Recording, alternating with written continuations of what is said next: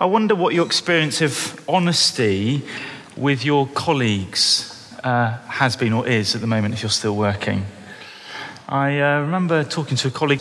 I'd gone back to my old law firm, and this was a partner in my team who I'd looked up to for years.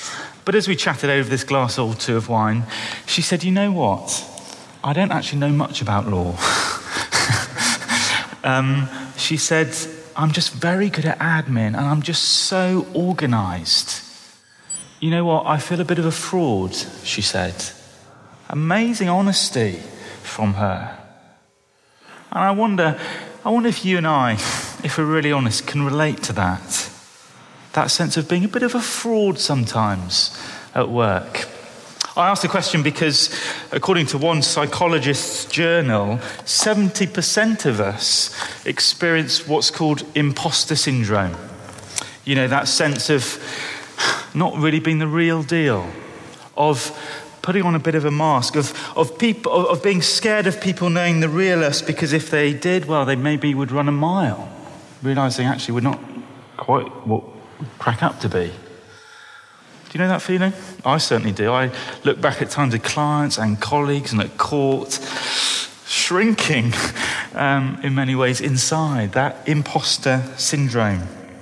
Well, if that's the case professionally, you know, it can also be the case spiritually. That sense in which we ask ourselves, gosh, am I the real deal when it comes to the Christian faith?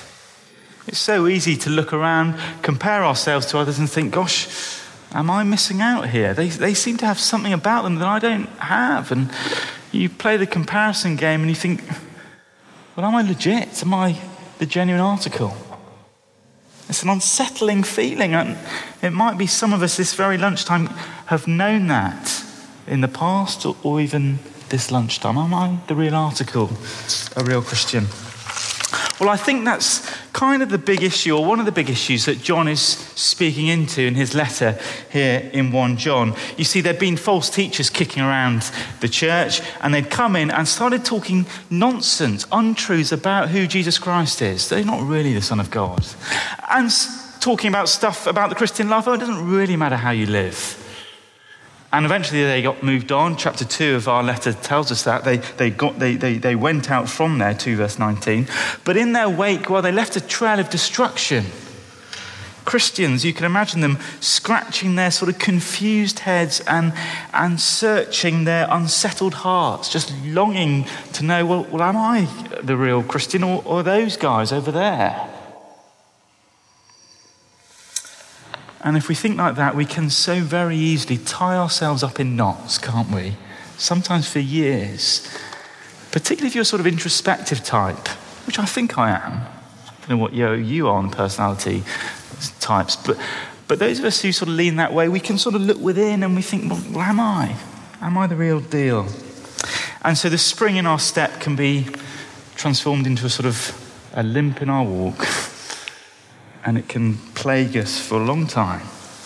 And so John writes this letter to begin to unravel those knots in our hearts and in our lives. He's longing that these Christians to whom he's writing are reassured in their faith, that the spring in their step comes back. Notice that, chapter 5, we didn't read this, but chapter 5, verse 13, I write these things, I write this letter to you who believe in the Son of God, so that you might know that you have eternal life.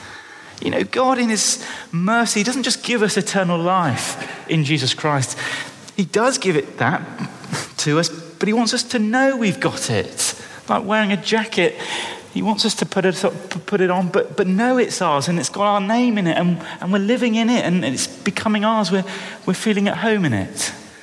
Well, so too spiritually. That imposter syndrome must sadden his heart. No, he wants us to grow in this sense, I am Christ's. Isn't that a relief? Oh, isn't that wonderful? He wants us, surely, to grow in. And actually, it is a growth thing.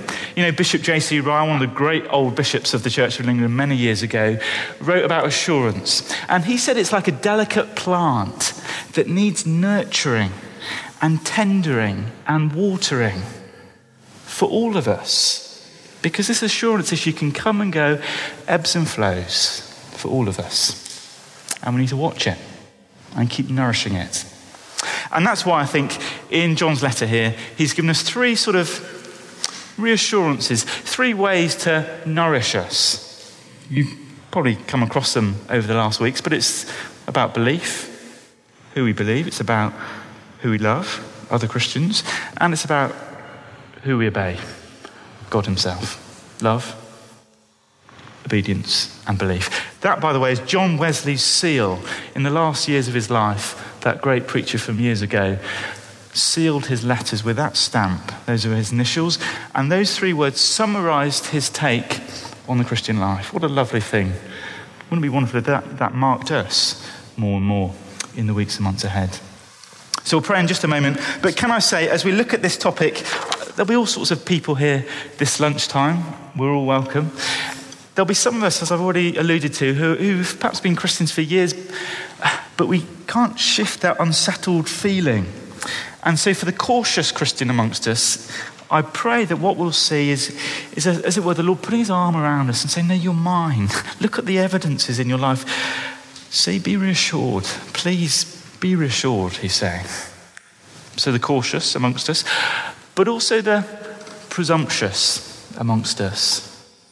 You see, it's quite possible, isn't it, to come to church for years and years and just assume we're okay spiritually. And what we'll see as we look at these points just for 15 minutes, it's as if it's a test, a sort of litmus test to test the authenticity of what we claim about ourselves. So for some of us, it might just be a bit of a wake-up call. And then I guess also there'll be some of us who are perhaps just inquisitive. We're just looking into the Christian faith, wondering what it's all about. In which case, again, thank you so much for coming.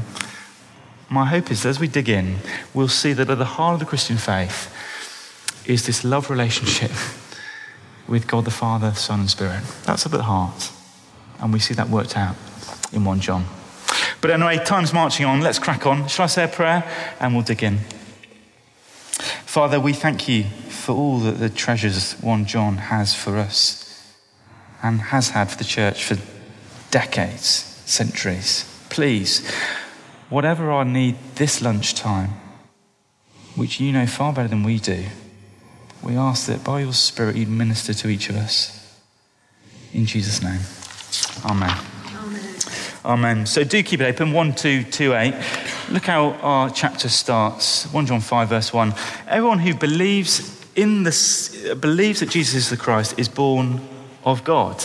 And at the other end of the sandwich, verse 5, who is it that overcomes the world? Only the one who believes that Jesus is the Son of God. So for the Apostle John, the first question he asks is, well, what do I believe? What do I believe? Not just about God and spirituality and human flourishing in general. No, what do I believe about Jesus Christ in particular?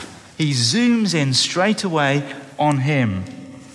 Because of course it does matter what we believe about different people, doesn't it?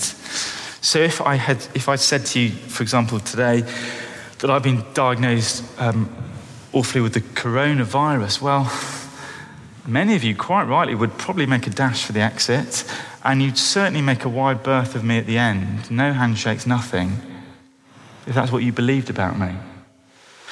But if I told you, look, in that orange bottle is actually the cure, the antidote for coronavirus, well, you wouldn't run away from me, you'd run towards me. What you believe about someone changes everything about how you relate to them, doesn't it? And it's the same too with Jesus Christ. What one believes about him changes everything. And look what John wants people to believe. Verse 5, that Jesus is the Son of God. That is that first Christmas, he comes in all humility and vulnerability. Fully God and yet fully man, as mysterious as that is, to become one with us, one of us. But also, of course, Christmas is just the first steps towards the first Easter. Because he's not just the Son of God, he is, verse 1, the Christ. That is, the promised, gracious, rescuing King, who comes not to rule from a golden throne, but to hang from a wooden cross. the one who came to deal with our greatest need, which, shocking to the world, isn't coronavirus. No, it's a far more serious and deadly infection of sin in all of our hearts. And Jesus Christ, sent from the Father in love, comes to meet that need for everyone who will have it. He comes with a cure. He's the Christ, the Son of God. And notice, not that he was those things, he is. See that? Everyone who believes that Jesus is the Christ. Or verse 5, the one who believes that Jesus is the Son of God. I was with a mate who I've known for years the other day. He's not yet a Christian. And we got chatting about Easter, and he sort of wanted a reminder of what Easter was all about. So he said, I said, Lent, and then there's Maundy Thursday. You'll know this better than me. I'm an Anglican, I should know this. There's Lent, there's Palm Sunday, Maundy Thursday, and then Good Friday. And he said, that's when Jesus died, wasn't it? Yeah. And then he drank his pint, as if that was the end of the conversation. And I said, hold up, but then there was also Easter Sunday. And I forgot about that. It's so easy to relegate Jesus to history. But John said, no, he is the Son of God. He's the everlasting one who offers us that everlasting life. He's the risen, conquering Son, as we'll sing perhaps on Easter Sunday. And John says, look, the first test, the first thread I want you to be clear on is this. Do you believe in him, the Christ? Because if you do, well, that's a sign. The first sign that you're really his. And when we use that word believe, we don't mean, do we, just ticking off like a sort of census form or a checklist or that spreadsheet at work you just tick off, whatever. No, believe is, it's just like what we're all doing now. Believing is to look at that chair and you didn't even think about it, but you sat down and you're putting the full weight of your confidence in the chair, aren't you? Well, so too, the Christian is someone who, with all the weakness of faith, looks at Christ and says, I do want to lean in on you, to depend on you, to put the full weight of my confidence in you, to forgive me, to give me this new life. There's nowhere else I can run to but to you. That's what he wants from us. And of course, that sort of faith is so counterintuitive. Many of our workplaces we're driven by that pressure to perform, to impress others, to prove ourselves in all sorts of ways. And Jesus says, no, don't do that with me. Don't rely on yourself, rely on me. Trust in my obedience, not your own. Because I'm the Christ, the Son of God. And so that sort of faith, it's so counterintuitive, so unnatural that it must be supernatural. And that's why John says, if you believe like that, you're born of God. Only God can work in our inner hearts, that sort of faith. Which, if you think about it, is so amazingly encouraging. For those of us who've been Christians, perhaps for years, and we know the frailty of our faith, again, perhaps today. Well, even just the faith of a mustard seed in Jesus Christ is a sign that God has done this work in you. It might not have been spectacular and sudden, it might have been very gradual, but God in his kindness has done it. And John says that's the first test. Do you believe in Christ? That's the first question for all of us this lunchtime. And if we're honest, for those of us who look at that and think, well, I don't know what I believe about Jesus, or we think, well, I certainly don't think he's God or anything special like that. Well, again, as Ian mentioned, why not come next week, either remotely if we need to, or in reality here next week, Pillar and Step. Come to these events and hear about people who themselves have looked into the evidence and thought, yeah, I think Jesus Christ is the real deal. Why not? Come along. And if you're already persuaded, why not bring a friend? That's a challenge. There's one on your table. Please take one. Invite a friend. Invite a colleague. What have you got to lose? Nothing. Everything to gain. So that's the first test, belief in Christ. But the second is another thread that is weaved in with that. And it flows from it like a waterfall. You know, a spring bubbling up has one level and then another and another. Well, so too, our belief in Jesus leads to something else. Did you notice that in verse 1? Everyone who believes that Jesus is the Christ is born of God. And everyone who loves the Father loves his child as well. This is how we know that we love the children of God by obeying God and carrying out his commands. Do you see that? Belief in Christ inevitably leads to loving Christ's people. So these are my nephews here. I saw them last weekend. This is my brother-in-law Steve. That was his 45th birthday. And Jonty and Sammy are his sons. They've got a daughter as well. But they love their dad. It was lovely to see. There they are, all smiling. They love him. They're devoted to him. And because they've got the same father, because they're connected to him, well, they can't help actually increasingly be growing in their love for each other as brothers. And so they'll sit at the table every day and, okay, there's a bit of fighting from time to time, but it's playful. And they love each other. It's lovely to see them. They're connected to each other because of their connection to their Father. And so too for the Christian, we're connected to God our Father now by faith through Jesus, and therefore inevitably we're connected to his other children, other believers. You can't separate the two. To be a solo Christian is an oxymoron. So think of England-Wales last Saturday afternoon. Apologies if you're Welsh, 33-30 to England. But imagine if the captain, Owen Farrell, ran onto the pitch and there's no one else running out with him. And he says, don't worry, I've got this. I'm a rugby player. Well, it wouldn't have been 33-30, I can tell you. No, to be a rugby player is to be a team player. You can't have one but not the other. So too with this, to believe in a life-giving way in Jesus inevitably means you're connected up with other Christians. In a love that is not just sentimental and airy-fairy and, we had a nice chinwag. It's a love that is costly and committed and involved with each other. We've seen that already in 1 John. 1 John 3, lay down your life for your brothers and sisters. It's a remarkably high calling that Christians are called to, which of course is so countercultural for us in 21st century London. You know, where you fight at work for that hot desk space and you want your name in gold or whatever it is. We fighting our own corner so often. We go wherever we want, whatever we want, whenever we want.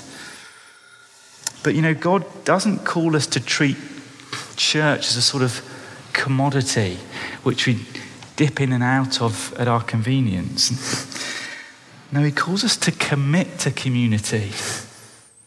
It's the inevitable sign of being a true Christian, according to 1 John.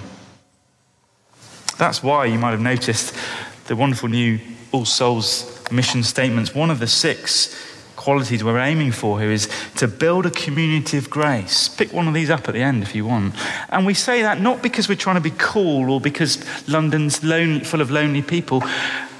We're pursuing community of grace because that's what Jesus says is a sign of the authentic, genuine article. It's not an optional extra for the keen beans. It's for all of us. So can I ask the question of all of us? It's wonderful that we're here this Thursday lunchtime. Thank you so much for coming. But I'm tentative saying this, but I hope this isn't our only church involvement in the week or month.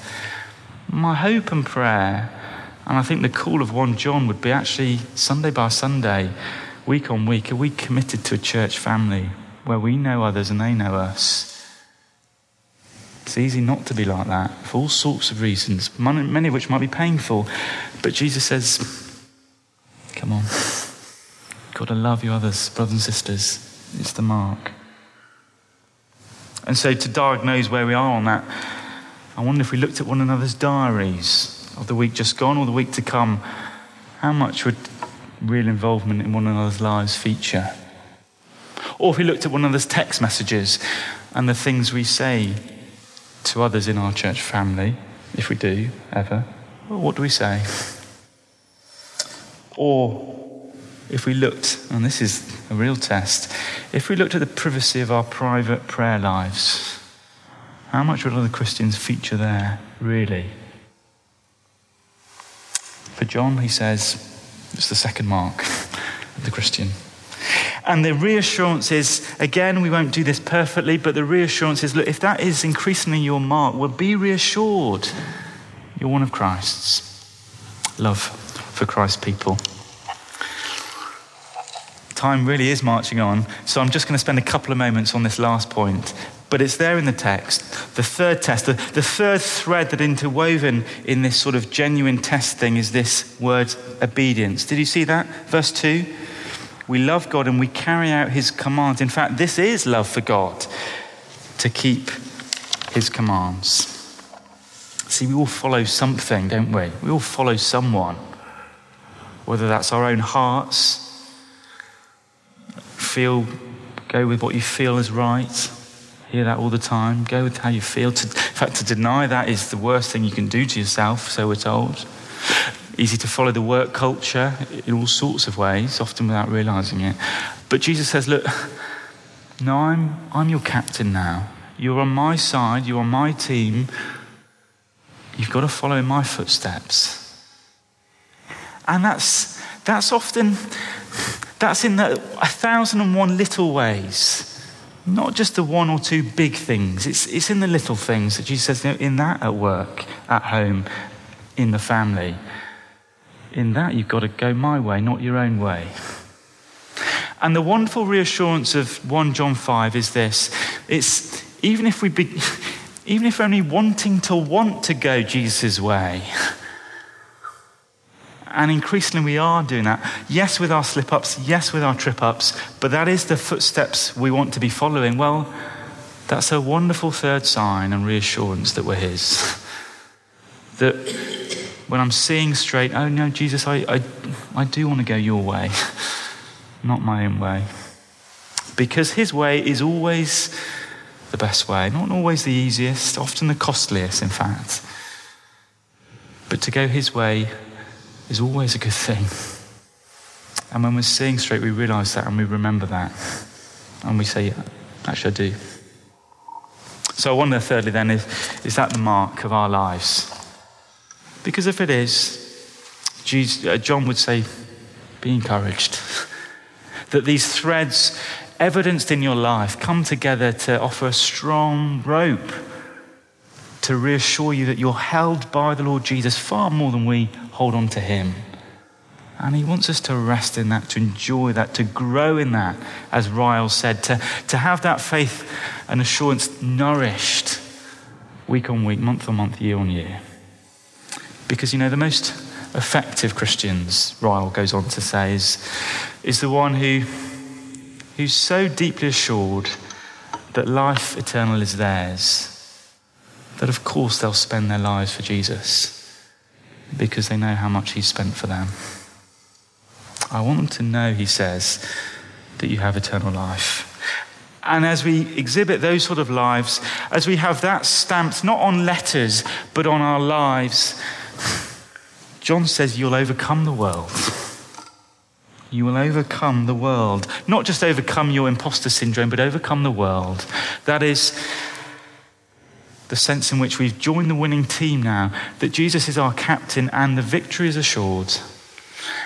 And so it's as if he's saying, I want you to have a spring in your step. Yes, the limp will come from time to time, but if you believe who Christ is, if you're exhibiting this love for his people increasingly, if you want to follow his footsteps, well, eternal life is yours. And you'll overcome the world. Shall we be still and I'll say a prayer.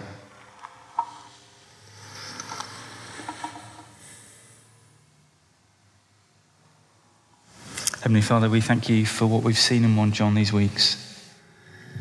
And we so long, Lord, if we're yours, to have a deepening sense that we're yours forever. That we have a share in this life eternal you've given us in your grace to those who trust in your Son. Please reassure us if that's the great need for us this morning. For others of us with our different needs, please kindly meet them as you see fit. And so give us that spring in the step because of the security we have in you, our great captain.